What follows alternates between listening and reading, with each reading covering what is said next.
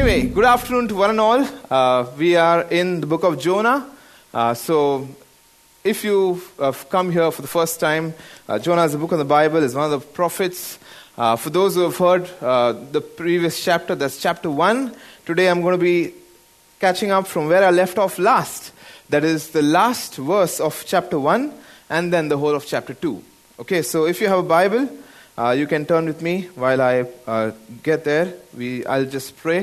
Father, we thank you for helping us to know you, Lord God, that you are the Holy One. Lord, you are the one who's seated on the throne. And this morning, I pray indeed you be enthroned and you be exalted, O God.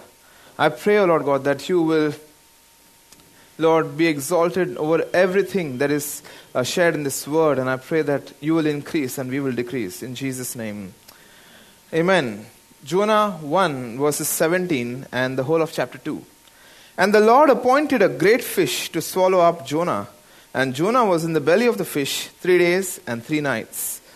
Then Jonah prayed to the Lord his God from the belly of the fish, saying, I called out to the Lord out of my distress, and he answered me. Out of the belly of Sheol I cried, and you heard my voice. For you cast me into the deep, into the heart of seas, and the floods surrounded me. All your waves and your billows passed over me. Then I said, I am driven away from your sight. Yet I shall look upon your holy temple.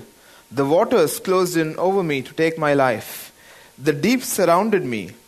The weeds were wrapped about my head. At the roots of the mountains, I went down to the land whose bars closed upon me forever. Yet you brought up my life from the pit, O Lord my God. When my life was fainting away, I remembered the Lord, and my prayer came to you into your holy temple. Those who pay regard to vain idols forsake their hope of steadfast love. But I, with a voice of thanksgiving, will sacrifice to you. What I have vowed, I will pay. Salvation belongs to the Lord. And the Lord spoke to the fish, and it vomited Jonah out upon the dry land. Waters. This morning, I think we've enjoyed some fabulous time of worship, both in the first and the second services. Almost encountering God in His holiness is like ascending up a mountain, and up on the mountaintop where we meet God. But I'm going to take you now into the depths of the sea, where we will see God. We can see God at all places, and today's passage is about an individual who meets with God right in the depths of the sea. If you observe the Arabian Sea around us, if you know Mumbai city is surrounded by waters on 3 sides, and the Arabian Sea is sparkling, and at noonday sun, if you see the waters reflect back at you, and that is exactly how my wife was describing yesterday on a journey as she's a section head of a school where they took the children yesterday to Nehru Planetarium and they passed through the Worli Sea Fish. She was saying the water was actually sparkling and it was glittering, and it's just an amazing sight, and you can amaze and just gaze at the beauty of water when you're actually standing over the land, and it is amazing. But what happens when you go thousands of feet beneath the seas? What happens there? Not recently, about August 2018, there was a release of a movie called The Meg. I don't know if you've watched it, but The Meg speaks about a 60-foot shark and how it creates chaos in the lives of people around, and how people are actually hunting down this 60-foot monster living right in the depths of the sea. And it was quite entertaining, the movie, I should say. I love these kinds of movies. And also it reminds you that life beneath the ocean is not very comfortable. I don't know if any of you have done beyond, just snorkeling or some other kinds of, with the pebbles and the fish. And that is not the kind of picture that this passage is throwing to us. This passage is similar to what this could appear like, a 60-foot shark, although we are not told what fish is it. This shark is deadly, and we see that it consumed a lot of people in terms of food. And it is difficult to survive. It is only a matter of time before you get consumed by such a monster creature. But today's passage, although, friends, I'll be talking about a fish, it is not really about a fish.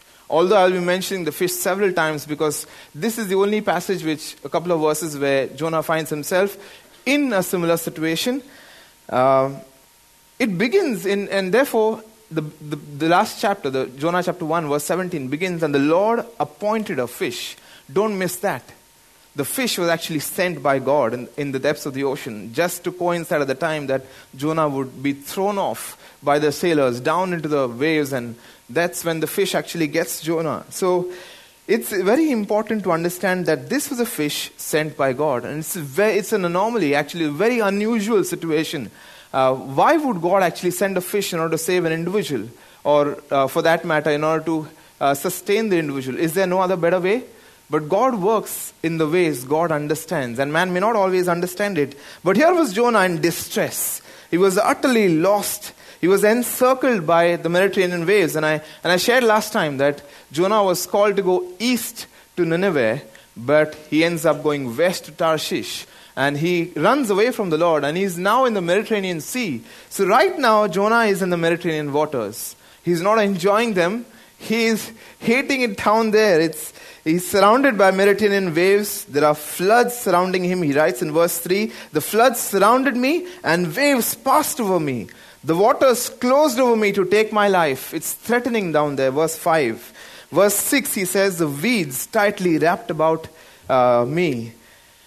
And I don't know whether you've ever imagined this, that cleaning fishes are stinky enough. I don't know whether you've loved the sight or the smell of fishes at any time when you split it open with a knife, and But when you actually realize that some of the fishes would actually stink a lot in those terms, and imagine how it would be like to be in the belly of the fish for 3 days and 3 nights. It could get quite stinky, and it is something that we are not used to.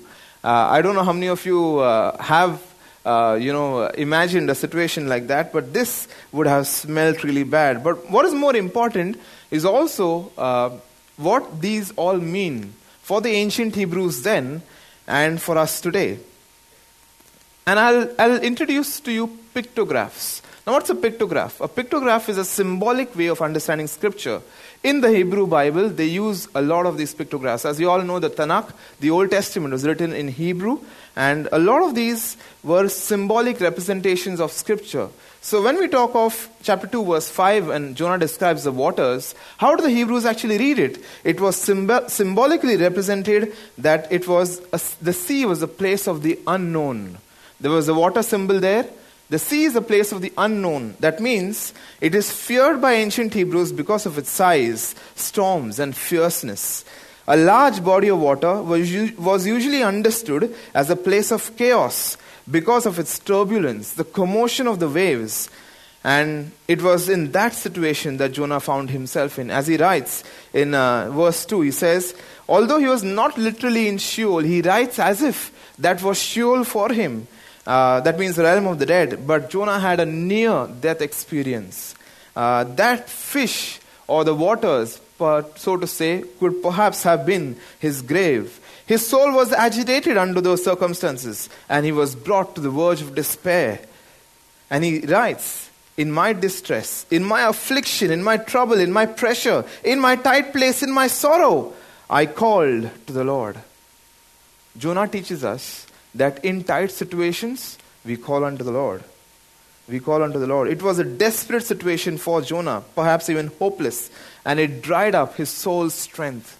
And I don't know if you're going through situations like this, that is really drying up our strength, the situations in our life. And perhaps Jonah's life would actually teach us something. Jonah was greatly inspired by David's writings. As you know, his devotions were greatly inspired in the Psalms. His prayers and his songs were all psalms that he uttered out, that perhaps even David wrote and he uttered them. So, like for example, out of my distress I called to the Lord, and the Lord answered me and set me free, was written by Psalm 118 verses 5. And you see the Song of Ascents and David writing those psalms. And Jonah actually is praying scripture in those difficult circumstances.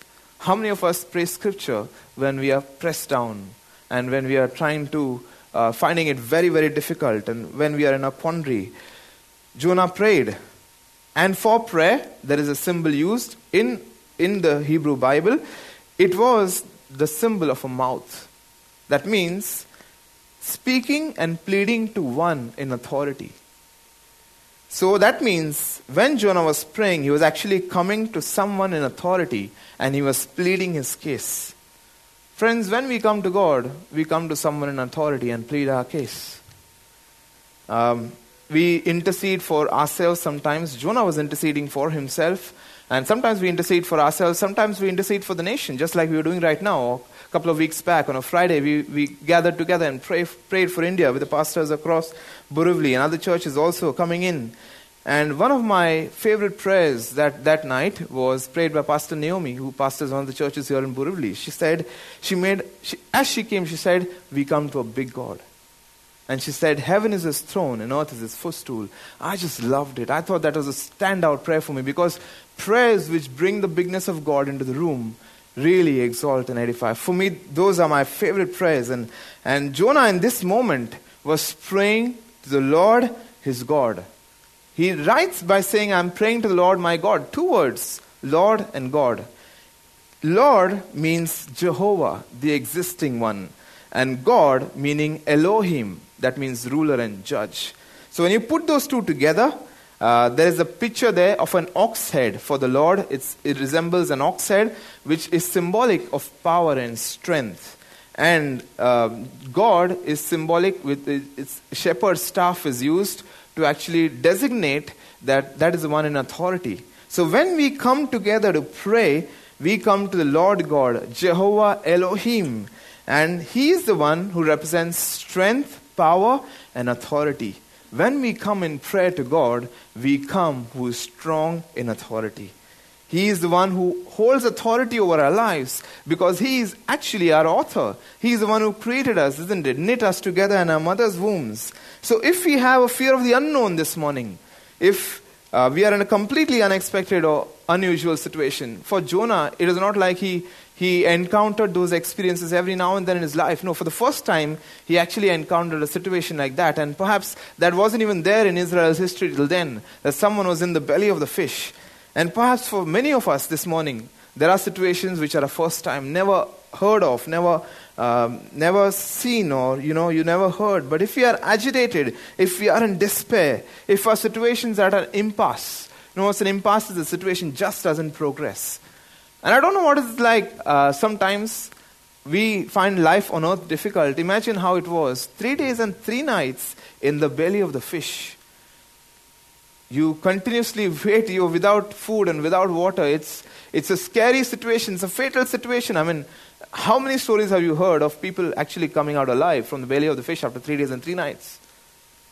That is an impossible kind of story. But here's a man who is actually praying. And perhaps he's waiting for the Lord to actually meet with him. Day 1, evening gone. Day 2, morning, evening. Day 3, morning, evening. And sometimes that can seem ages. And for some of us, maybe our situations have been lingering on for ages. And it's a never-ending story. And maybe in that situation, we would be encouraged by what Jonah does. He prays in that situation. Friends, it is when we are at the very bottom, when everything falls apart, when all the resources that we depend on have actually been exhausted, it is then that we pray. I'm not saying we should pray only then, but it is at those moments that we realize we are absolutely helpless and only God can help us. There are 2 ways of looking at Jonah's situation. So on one hand, you can see that Jonah was thrown out into the waters and he was in the sea. And that can be fatal enough with the weeds wrapping around your neck, choking you. The waves can be absolutely hostile to cope with. But if you see his situation in one sense went from bad to worse, when instead of being out on the land, he's actually gone into the fish. He's actually gone into the belly of the fish. Or you could see it the other way, saying, okay, Jonah was thrown into the waters. He actually went into the waters, but there, in those waters, survival was so difficult that God provided him a partial deliverance in the form of a fish, which actually sustained him for 3 days and 3 nights. And there, Jonah teaches us to pray. And friends, some of us may be like that. I mean, our stories have not seen complete deliverance yet. It's only been partial so far, and we're waiting for complete and full deliverance to come. And we are in that waiting. And Jonah teaches us to pray. Lamentations 3:55 says, I call on your name from the depths of the pit where I am. Psalm 69 would say, "Save me, O God, for the waters have come up to my neck." And I think Jonah would know these scriptures well. And so if we are in these situations today, if we are despondent or in despair or in hopelessness, it is opportunity for us to pray. It is an opportunity for us to pray. In fact, faithful churchgoers, the definition of faithful churchgoers has changed dramatically over the last year or so. And at one time, we usually called a faithful churchgoer as thrice a week. Today, we call a faithful churchgoer as thrice a month. Imagine how much has changed. And one of the default positions of a Christian is when we face difficulties, we either stop meeting people or coming to church altogether, or we give up praying individually as well. And this is what Jonah tells us exactly what not to do. Not once, but twice in his prayer, he looked up to the temple. And that's my first point for today. Looking to the temple. Looking to the temple. In verse 4 it says, "I'm driven away from your sight, yet I will look again to your holy temple." And that was straight out of Psalms 31 verse 22. Imagine how deep Jonah was in the Psalms. He knew the Psalms really well, because even his prayer was full of Psalms.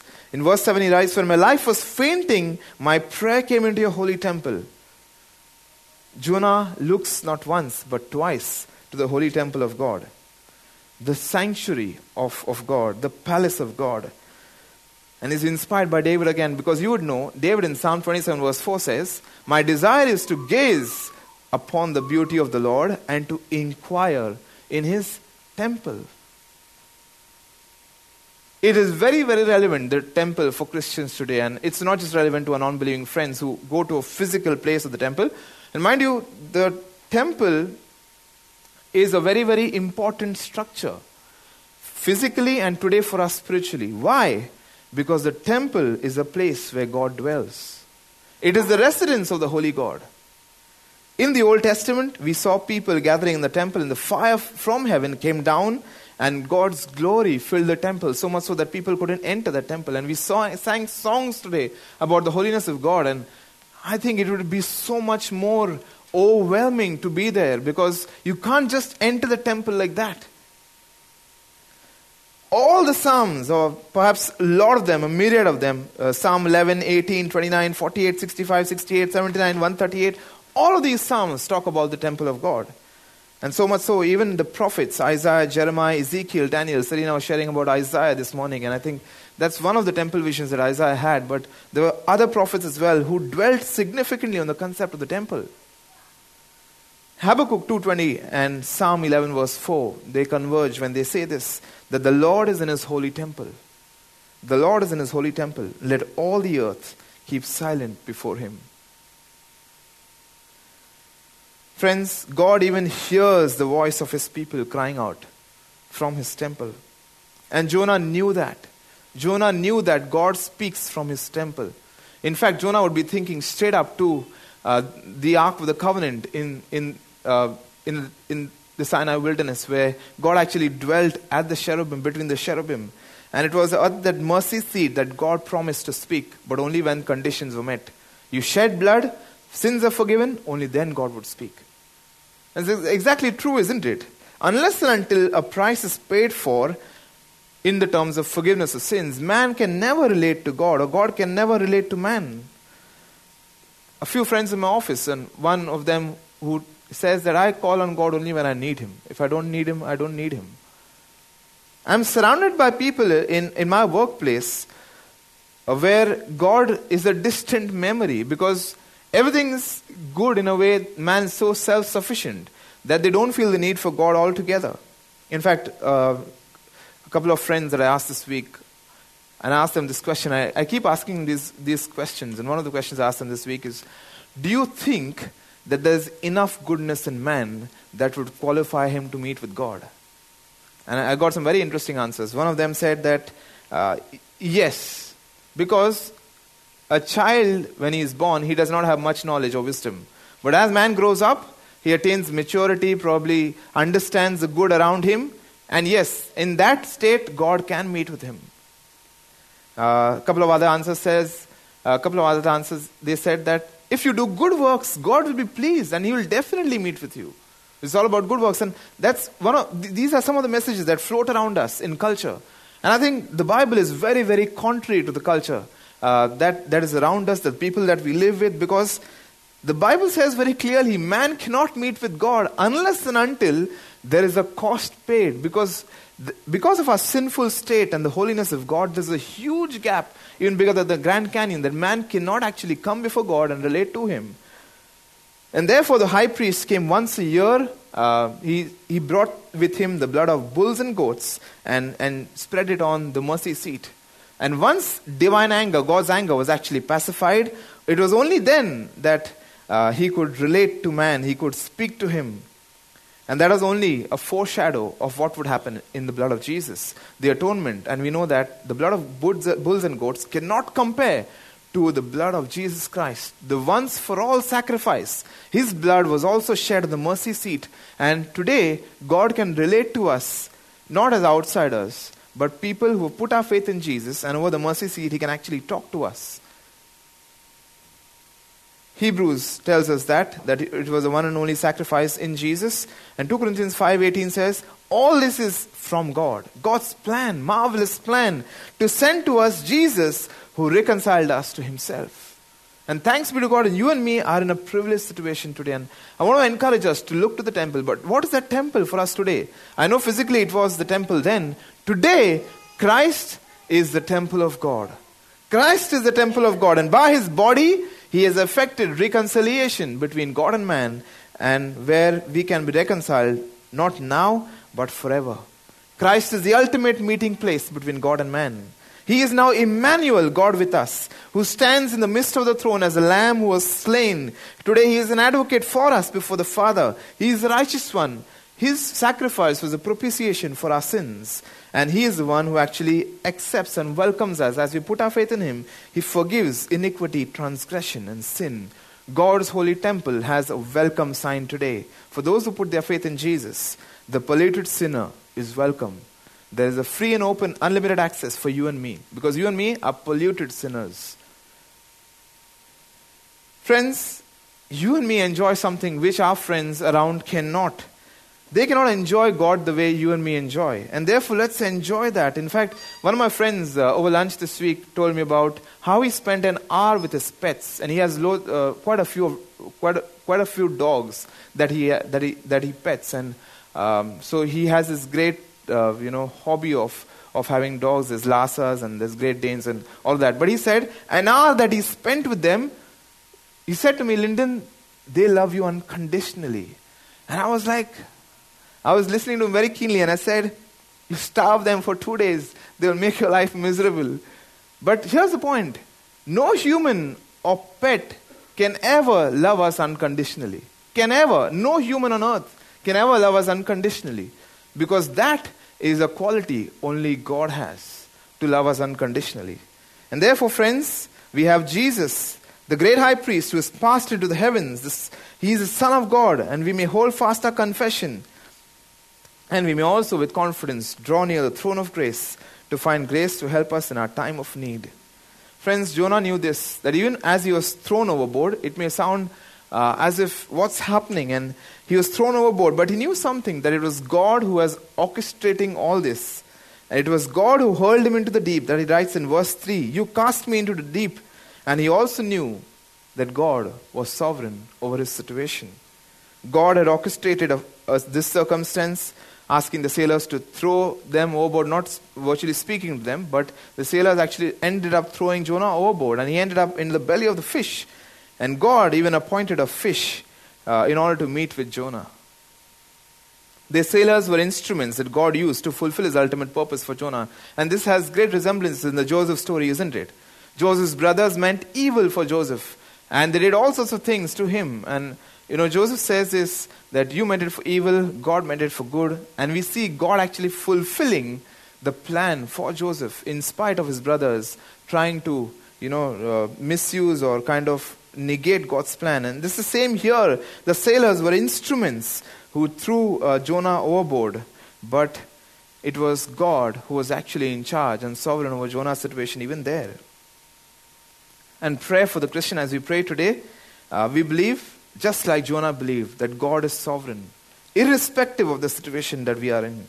In fact, He hears and responds to our prayers. In that crisis, Jonah experienced the omnipresence of God.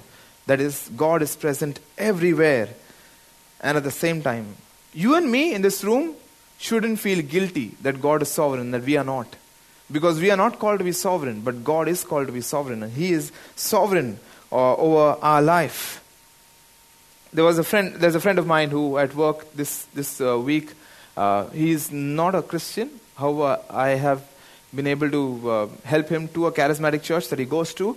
And he's been attending that church, although he's not born again yet. But this week, he's paralyzed in one hand, and he happened to have a fall while he was sitting on a chair.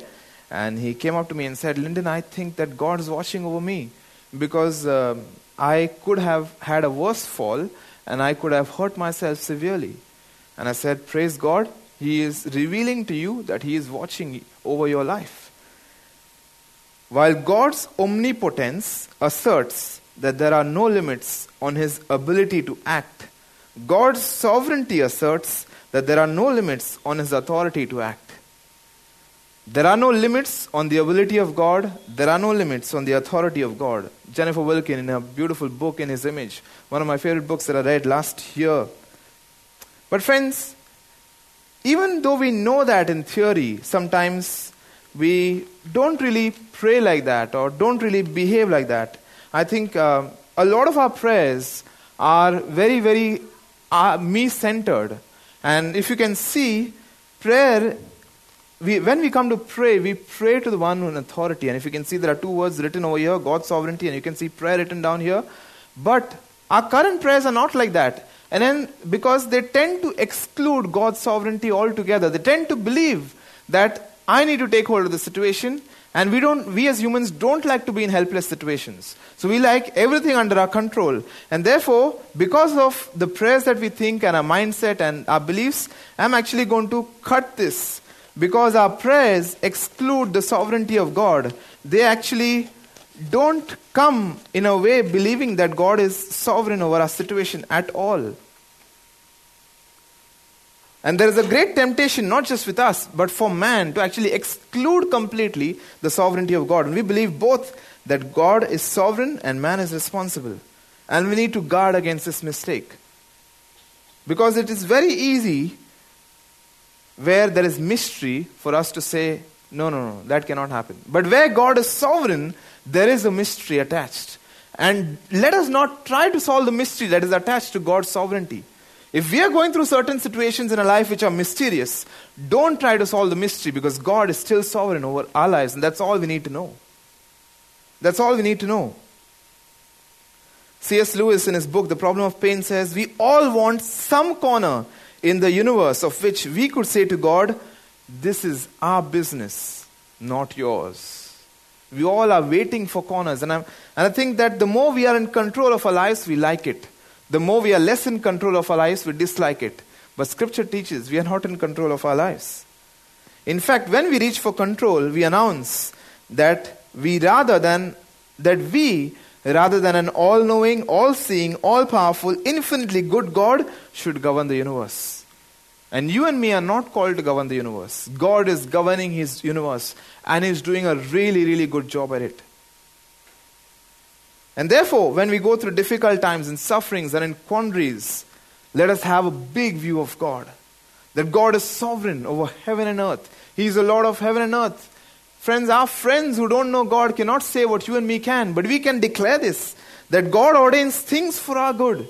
That even though our situations are unusual, they are strange, they are bad, they are sordid, they are stinky, yet it doesn't change the fact that God is sovereign and good even in that situation. God is unchanging in His character.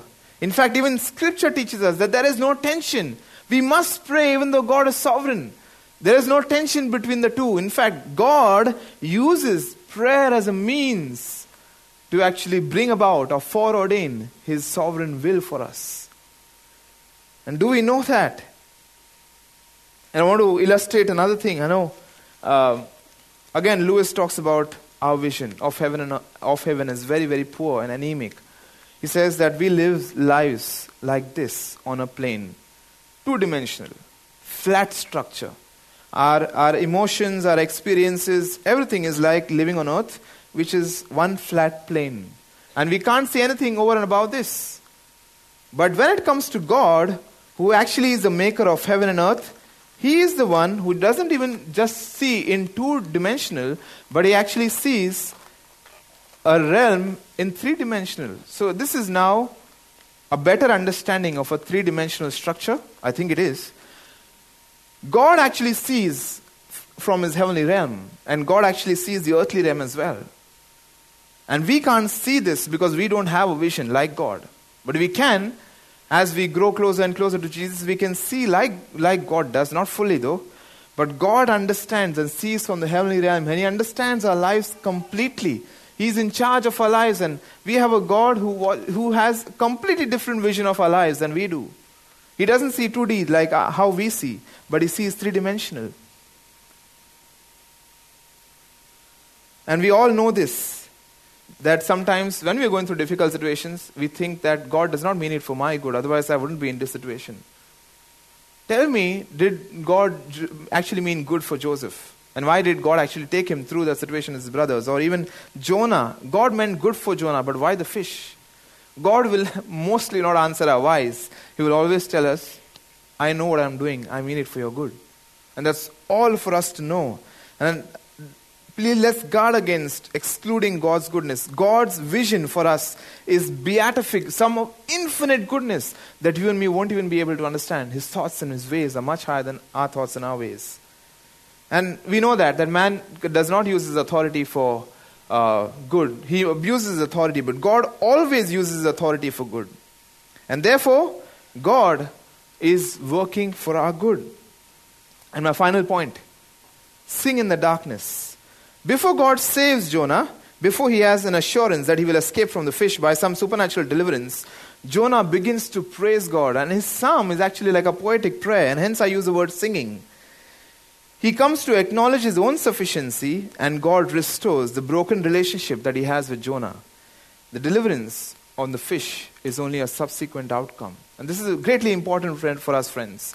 If we are going through troubled times or difficult situations, sometimes, rather than seeking for deliverance, or rather than actually paving way for your deliverance, God is actually more concerned primarily about our relationship with Him, rather than the deliverance from the situation. Deliverance will come. But God is concerned. This is what He's actually restored. He's restored his broken relationship with Jonah while he is in the belly of the fish. And Jonah hasn't even seen the light of day yet. That's the real deliverance that Jonah had. Not from the fish, but his relationship with God hit a breakthrough. While he was in his dark grave, while he was in the shadow of death, Jonah was reconciled to God in peace. And we hear him singing marvelously. Singing in his darkness. There is no darkness in the belly, there is no light in the belly of the fish, complete darkness. And with our lips we can acknowledge His name. Friends, Jonah would not even have heard stories of God's deliverance prior to that.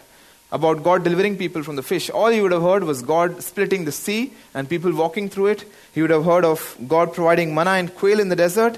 He would have heard about God delivering people from the furnace and the lion's den, but never from the belly of the fish. And which brings us to this point that sometimes our situation would be something we haven't read in history that God has worked out. Doesn't mean He can't. If it hasn't happened in history, does not mean that God cannot rescue or deliver us. In the way that He did for Jonah, it was the first time, but God actually met with him. So we aren't to think that, will God be able to pull it off? I don't think He knows how to do this. I think God very well knows how to rescue us wherever we are. And therefore He says, "Oh Lord, you brought up my soul from Sheol. You've restored to me my life from among those who go down to the pit." His deliverance has not yet come, yet Jonah speaks and sings of it as it has already come. And we can sing in the darkness, friends, knowing that our deliverance is on our way. Our deliverance may be future, but we can sing in the present because deliverance is surely on the way. I know that we've been praying for my dad. He's not a Christian, so he's been had a really difficult year with his business, and I think we've trusted as a family, covered him every morning in prayer. It's been almost 9 to 10 months after which we've seen a great breakthrough in his life in terms of his business. Well, we are not just praying for his business, we are also praying for the salvation of his soul. But there are times when God takes time to just break through but we can sing even in the darkness. And if we are a downcast and disquieted believer, sing of all that God has already done. Oh, come, let us sing to the Lord. Let us heartily rejoice in the strength of our salvation. Let us come before His presence with thanksgiving and show ourselves glad in Him with psalms.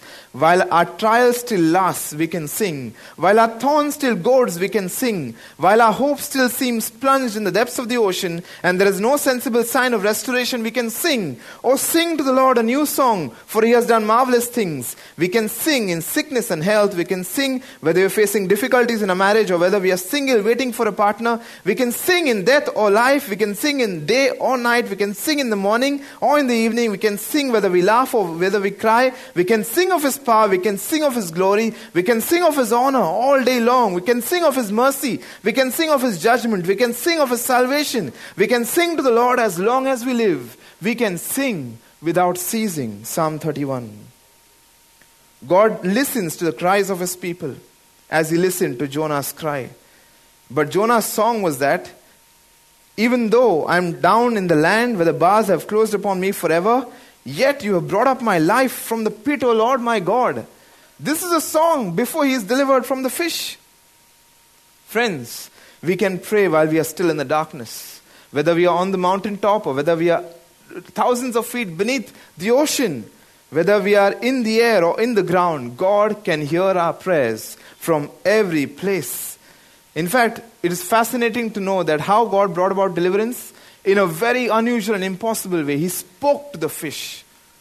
How many of us have actually been successful in speaking to fishes? The creation knows its creator. And God spoke to the fish and it vomited Jonah upon the dry land. And that paints the huge picture of God in control of His creation, friends.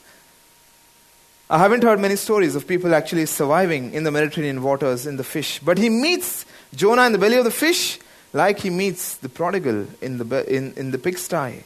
In both, God restored them. We are utterly incapable of realizing ourselves. But like Jonah, we can realize this one thing. Salvation belongs to our Lord. He takes us through these circumstances sometimes to display how much we are insufficient, but to display the sufficiency of our gospel. And Jonah's crime offended divine justice, and he was judged accordingly. By the hand of God, he was put to death and he was brought to life again. His life was forfeited, taken away. His life was cancelled. And metaphorically, Jonah died in the belly of the fish, although he didn't literally lose his life. 3 days and 3 nights, and after 3 days and 3 nights, he was restored, placed back on dry land, and he was a new creature raised from the dead. Similarly, friends, our crime has offended divine justice. But we can sing that there was one who was judged in our place, who was also, like Jonah was in the heart of the fish, Jesus was in the heart of the earth for 3 days and 3 nights. Jonah underwent a death, burial, and a resurrection, metaphorically. Jesus literally underwent a death, burial, and resurrection too. And we can sing of this one, of the Savior who has rescued us. Jonah's prayer was heard in the belly of the fish. Jesus' prayer was not in the garden and on the cross, because the Father chose to unfold and just lay His divine plan before us. And I want to end with a C.S. Lewis quote, friends, before I actually say, Jesus is better than Jonah. Jesus is a better and stronger version than Jonah. I'll end with a quote saying, "For it is not so much or all of our time and attention that God wants. In fact, not at all our time and attention that God wants. But He actually demands ourselves. He demands ourselves. As we go home this week, let's pray big prayers. Because when we bring God's sovereignty into the picture, our prayers are potent. They are powerful. And let's pray big prayers because we have a big God. And the God of Jonah, who rescued him for the first time ever in history from the belly of the fish, can act restoring our relationship with Him for the first time ever in history. And maybe we will see and we can enjoy that deliverance. But till that deliverance comes, we can sing like Jonah sang in the darkness. Let's pray. Lord, we thank You so much that You are a good God to us. That we can look to the temple like Jonah looked. And Lord, that we can enjoy Your dwelling place. And I pray that You'd restore and repair our relationship with You even though we may be surrounded by other pressing needs, O Lord God. Till we see deliverance in our circumstances and our situations, Lord, we pray that we will sing in the darkness like Jonah sang, because we know that deliverance is on the way, O Lord God. Help us to pray big prayers, and I pray that we will have a big vision of God for our lives, O Lord God. Therefore, I pray that we will pray through Scripture, Lord, which paints a big vision of God. I just pray that, Lord God, that in every situation, whether good or bad, we will continue to focus on the bigness of God and praying big prayers. We thank you and bless you. In Jesus' name, amen. Just appreciate Lyndon. Thank you.